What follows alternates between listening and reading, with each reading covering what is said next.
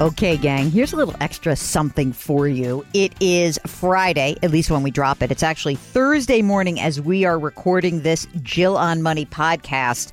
And I thought it might be fun to just do a little quick extra because so many of you are writing in and asking us about what's going on with the markets. Meanwhile, I wake up, it's Thursday morning, I get a quick call, 4:30 a.m., get on the air. Apple just revised its sales lower, first time in 15 years. What does this say about growth? What's going to happen? I don't know what's going to happen. You got to watch this segment I just did. It's hysterical because I literally said at the end of the segment, Nora O'Donnell, our wonderful anchor, said, so what do you think this means about the U.S.-China trade deal? And I said, I don't know.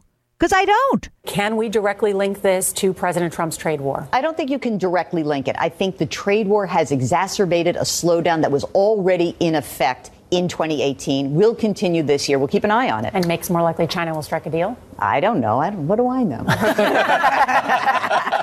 But if you've been a little bit freaked out about the gyrations in the market of late, up, down, sideways, backwards, forwards, you know the deal. You know you cannot time the market. It just doesn't work. And to basically help you out, I want to kind of revisit some of the things that you need to think about.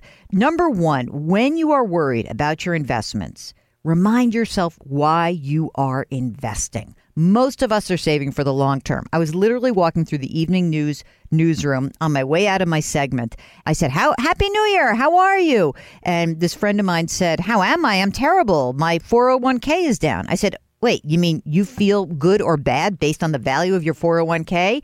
I said, come on now. You're not retiring for years. The money has to last you for decades. And by the way, you're buying at a discount right now. Yes, a 20% discount to where things were just about 2-3 months ago.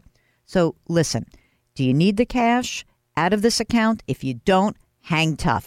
And if you want to learn about the other aspects of an investor panic prevention plan, Mark's going to link to that in our show notes. The most important thing for you to know is that there are 5 simple steps. Print this out so that when the market goes down, and I say when because it will go down again, you actually have the ability to say, aha, now I remember. This is why I am not going to panic like every other schnook out there. So check it out. And if you do have a question about your specific financial situation, send us an email. Ask Jill at JillOnMoney.com. Yeah, remember, we changed the name of the podcast. It's called Jill on Money, just like my radio show. Send us an email. Ask Jill at JillOnMoney.com. It is January. It's time to kick your butts in gear. Let's take control of your financial life. Thanks for listening. Talk to you next week.